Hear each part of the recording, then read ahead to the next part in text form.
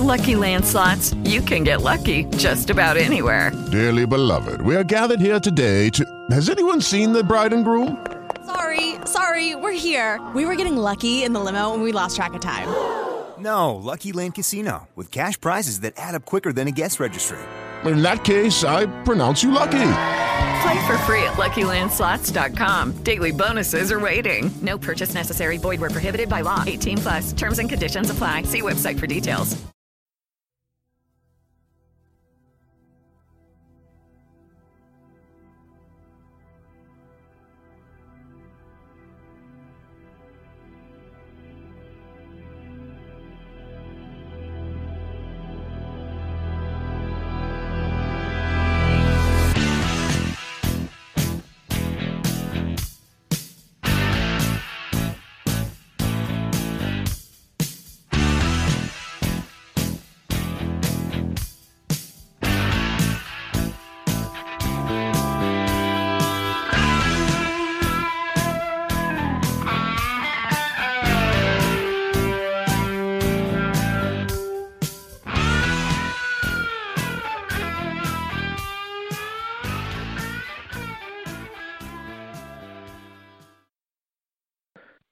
Hello, everyone, and welcome. We are the Lib Slayers, Tony and Clem. Our mission is to bring global awareness to the general public while exposing the legacy media and its demonic globalist overlords.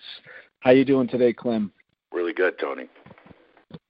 I think what I'd like to get down to today is, where is America today in this culture war that we are embroiled in, and how have we gotten? What are the origins of the culture war, and how have we gotten to the point where we're now even discussing that there is no difference between genders, that someone can identify as a 5-year-old if they want to, that we have blacks self-segregating on college campuses, we have violence being directed towards people of conservative viewpoints.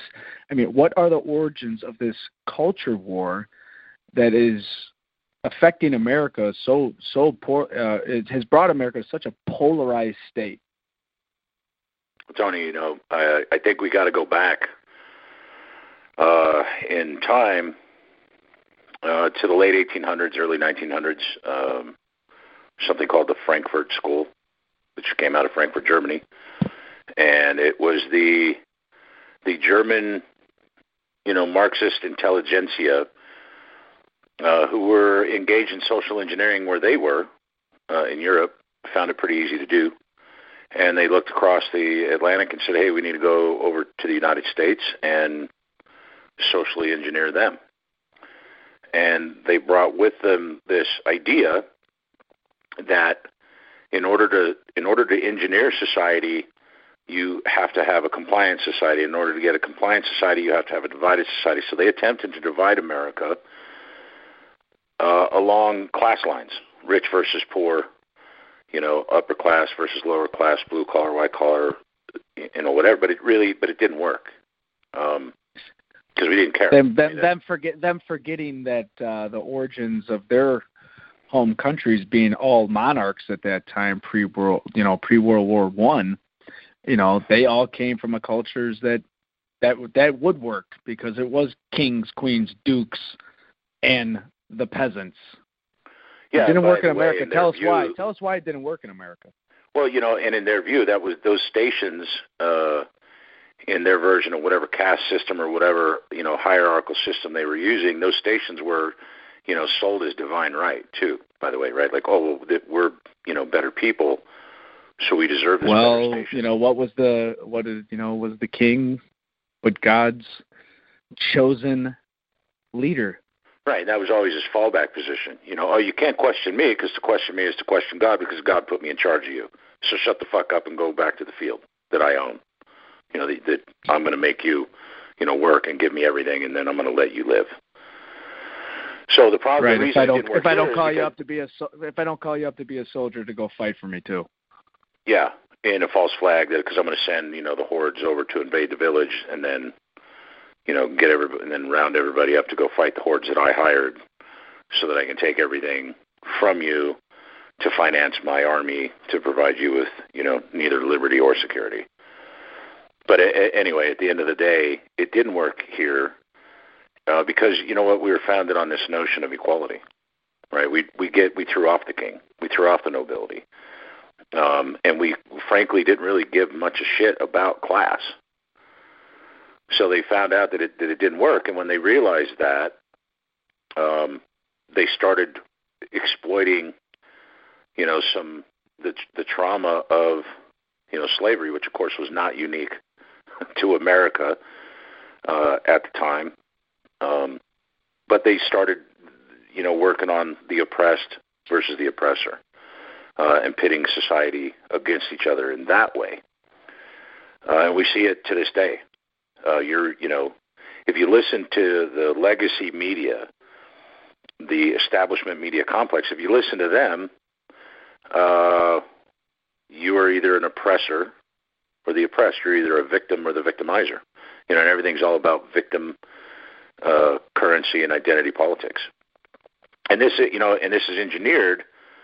This is what the social engineers do. This is what they did. It gets us to where we are today, where we can't even have a substantive conversation on an actual policy without one side of the conversation or both, and I believe there's more than two, devolving into making it a moral issue of, well, you don't agree with me, so you're an evil person, or you know what, I don't even want to hear what you have to say about it because, you're just a disgusting human being that shouldn't even have the right to vote kind of stuff. Absolutely. And it's out of control.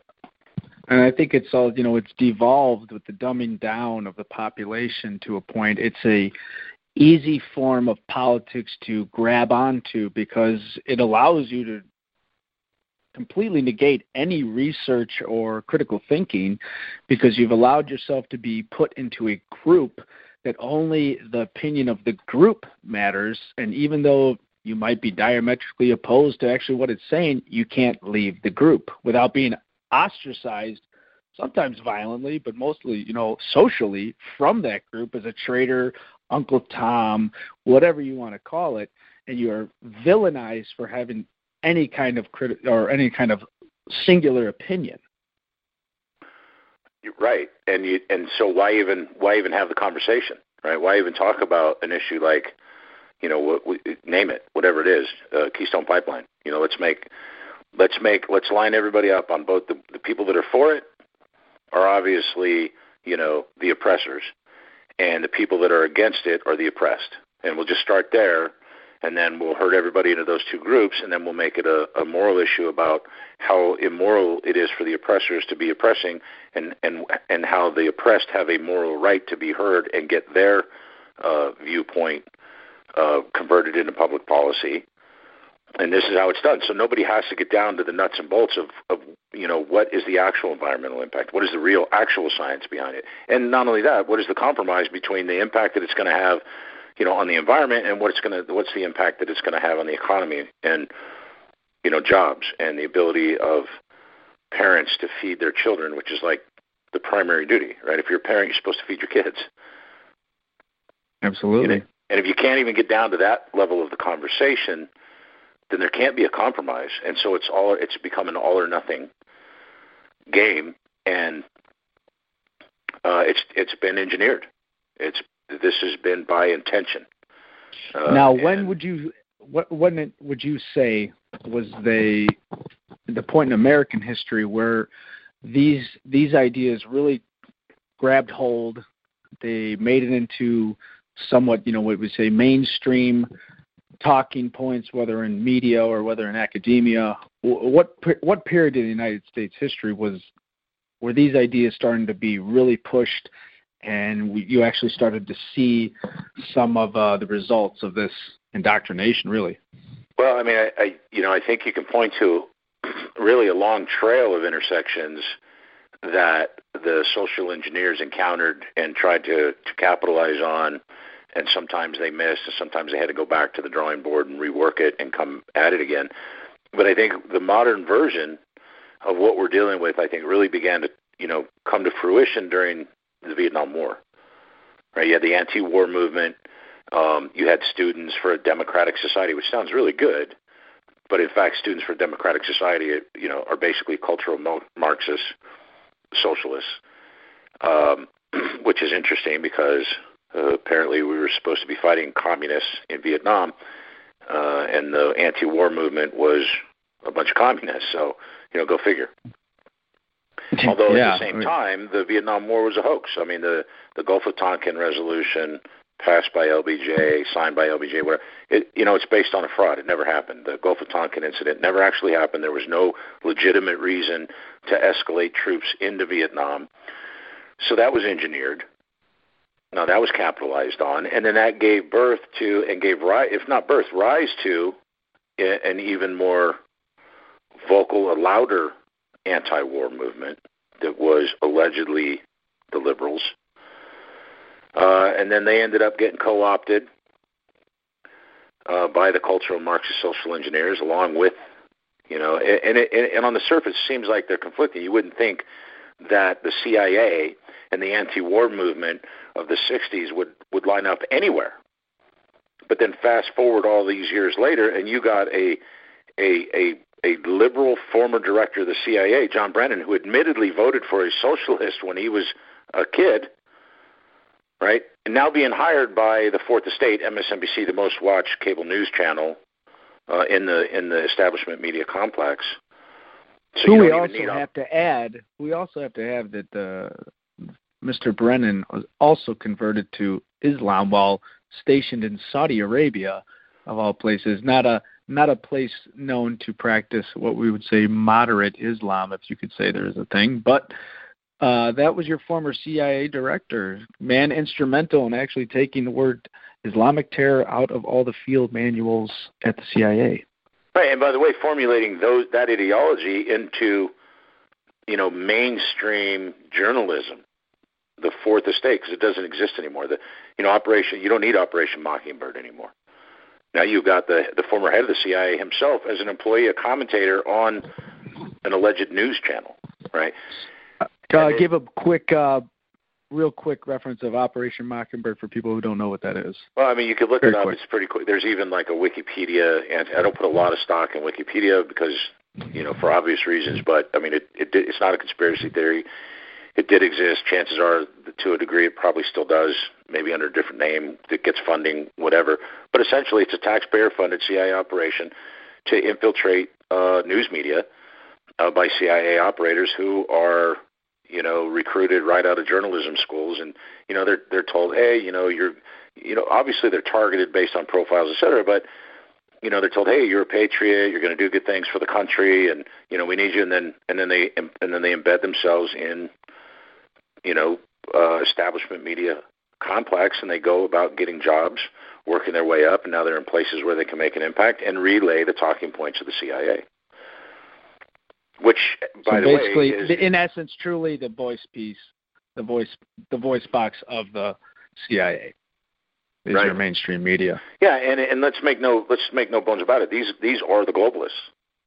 These are the internationalists. The CIA, growing up in school, believing the propaganda, you would tend to think that somehow these guys are the vanguards of patriotism, the vanguards of liberty and freedom in America, but it couldn't be further from the truth. These are the global fascists. These are the guys behind the merging of the corporate and government powers around the world to social engineer the world. Because I think the Frankfurt School realized that with America, you've got to engineer them first and get them on board. Because without us, you can't socially engineer the rest of the world all the way.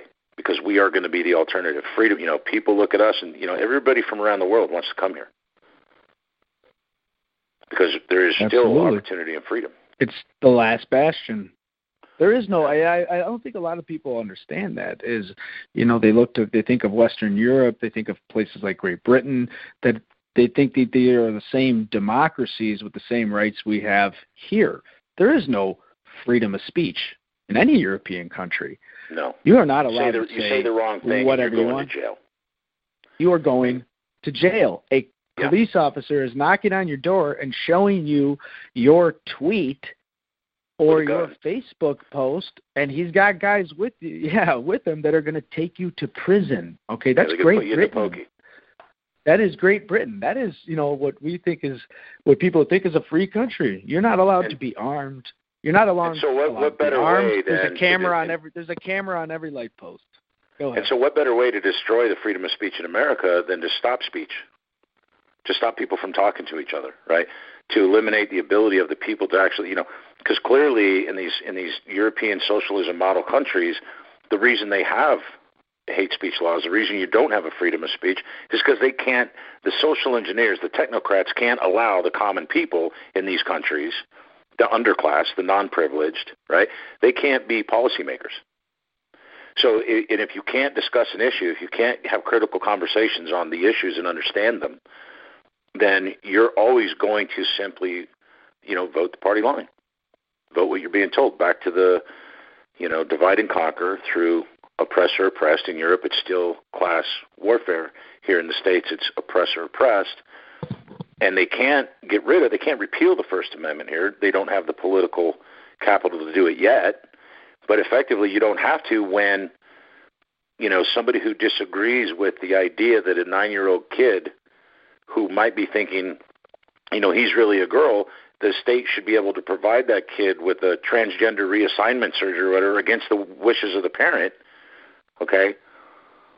If you disagree with that, then you're evil, and you need to be shut down, and you should be put in jail, and you're a horrible freaking person because you're oppressing this trans kid, right? So, again, it's not about the trans kid. He's just a tool, and he's a tool for shutting down the speech. He's a tool for keeping people from having genuinely critical, insightful, calm discussions about these very important issues. Absolutely. And now we see the phenomenon as of recently of that everyone is now a survivor. And just, as we've seen with this recent school shooting in Florida, now that people that were located, 500 yards from the actual event or the actual shooting are now claiming to be survivors of that shooting. I want you to go into a little bit about this new phenomenon that they're trying to get enrooted into this culture. Well, again, it's the social consciousness, and it's the focus of the social consciousness. And it's pretty insidious, it's pretty underhanded, and it's pretty unfair. And, again, it's pretty abusive. In a way, it's a form of gaslighting, I think. And really what it's doing is, again, it's playing into the oppressor-oppressed, right? Because if you are, for the rights that the Second Amendment outlines and recognizes, by the way, it didn't establish the right to keep and bear arms, it just simply recognizes the right to keep and bear arms, which is a pre-existing inalienable right. If you're for given down by our Creator. Yeah, handed down by God. No government on earth has a high enough power to just simply arbitrarily suspend that right, no matter how you might feel. Right? It has nothing to do with feelings. But if you're now a shooting survivor, then you're part of the class. You're part of the victim class. You're part of the oppressed. So, by calling all these people that actually are not survivors, it's not like they got shot in the chest and survived the shooting. Right? It's not like they were in the room 2 feet away and the guy ran out of bullets. I would even say that that's a survivor. But if you were like in the bus barn and you didn't even know what was going on until an hour later when, the kid was picked up at McDonald's by the cops, are you really a school shooting survivor at that point? I mean by the logic that they're pushing, by that narrative that they're pushing, you and I have, we've both been to the Pacific Ocean. You and I have survived roughly thousands of shark attacks. Right, and lightning strikes. I've survived thousands of lightning strikes. And millions of times a year, lightning hits the earth, and my God, I survived. So I'm now a lightning strike survivor. And actually today, that just shows how ridiculous the idea is. I was very lucky. I survived a bank robbery today when I went to the ATM at the bank. That's right, because it happens. And it's random, and it could have been you, but it wasn't. So today, you survived an armed robbery that never actually happened to you. Right. It's absolutely amazing. Look, I get it. There's some sympathy involved here, right? If you were in one of these classrooms and saw the shooter come in and gun some people down, yeah, clearly you are a survivor and you were exposed to the trauma of it. If you were nearby, you've probably been traumatized to it. But are you really a survivor of it? I mean, which, just on a side note, by saying that, it's also funny, which we have heard nothing but statements from people that were in the school, but we have not heard one eyewitness statement that saw this guy actually shooting people. And I found that to be very... No, I did hear there was a town hall put on by a Democrat media complex station that I'm not going to mention the other day, and the commentator was like, "Hey, I want this student to stand up and ask their question." They were there; they watched their friend die. But you're right. I have not heard any of the witnesses from the shooting say, "Yes, I saw Cruz with an AR-15 in his hand gun my friends down." I've not heard that. I'm not sure that I did hear that, but if anyone could find it, please let us know. But I've found that I just kind of thought about it. I'm like, I've only keep hearing from these kids that were just in the general area. I haven't heard anybody. The one blonde girl that said, "Well, I walked with him after." Yeah, and also implying there was a possible other shooter, but there was nobody there, and the actual kid's reaction was, "Huh?" And, nobody actually, we have not heard, I have not, and I've been watching this, I would like to think pretty diligently. Well, at a minimum. No one actually talk about it. At a minimum, I would think that is actually a newsworthy account, right? Like if you were a person that was in one of these classrooms and actually saw this kid come in the room and blow away your friends, that's probably a pretty newsworthy interview. But we're not getting those. What we're getting is, scripted questions at a scripted town hall that was on the shelf ready to go when the next school shooting happened, right? We've got the establishment media complex once again pulling out all stops and utilizing its resources, okay, to establish a forum to basically capitalize on the deaths of these kids and to capitalize on the trauma state of the kids that went through this in order to push an agenda, and lump everybody into one of two camps. Either you're the oppressor, i.e. the Second Amendment supporters, because it's your fault, the reason the guy, you're the reason the guy got the gun. Because if we just get rid of the Second Amendment, there would be no guns, and if there's no guns, my friend would be alive. Or you're the victim, i.e. the survivors, so you're the oppressed. And it's just, it always comes back to that. And again, I wouldn't even get too far into the weeds about the merits of either side of the gun debate, but I would point out that it's the emotional charge behind it. Hey, my friend died. You saw the guy, he was all pissed off about his kid getting killed. I would be too. But that's the thing. It's an emotional, it's instead of focusing on, hey, let's interview this kid that saw what happened, let's interview this dad that's pissed off and hurt and in trauma right now and grieving over the loss of his child. And let's make sure that he's seen as the oppressed and his child was the oppressed, and let's pit him against the oppressors. And it's not so much about the merits of either side of the argument as much as it is about a continuation of this social engineering of shutting the people up, stopping people from having conversations with each other.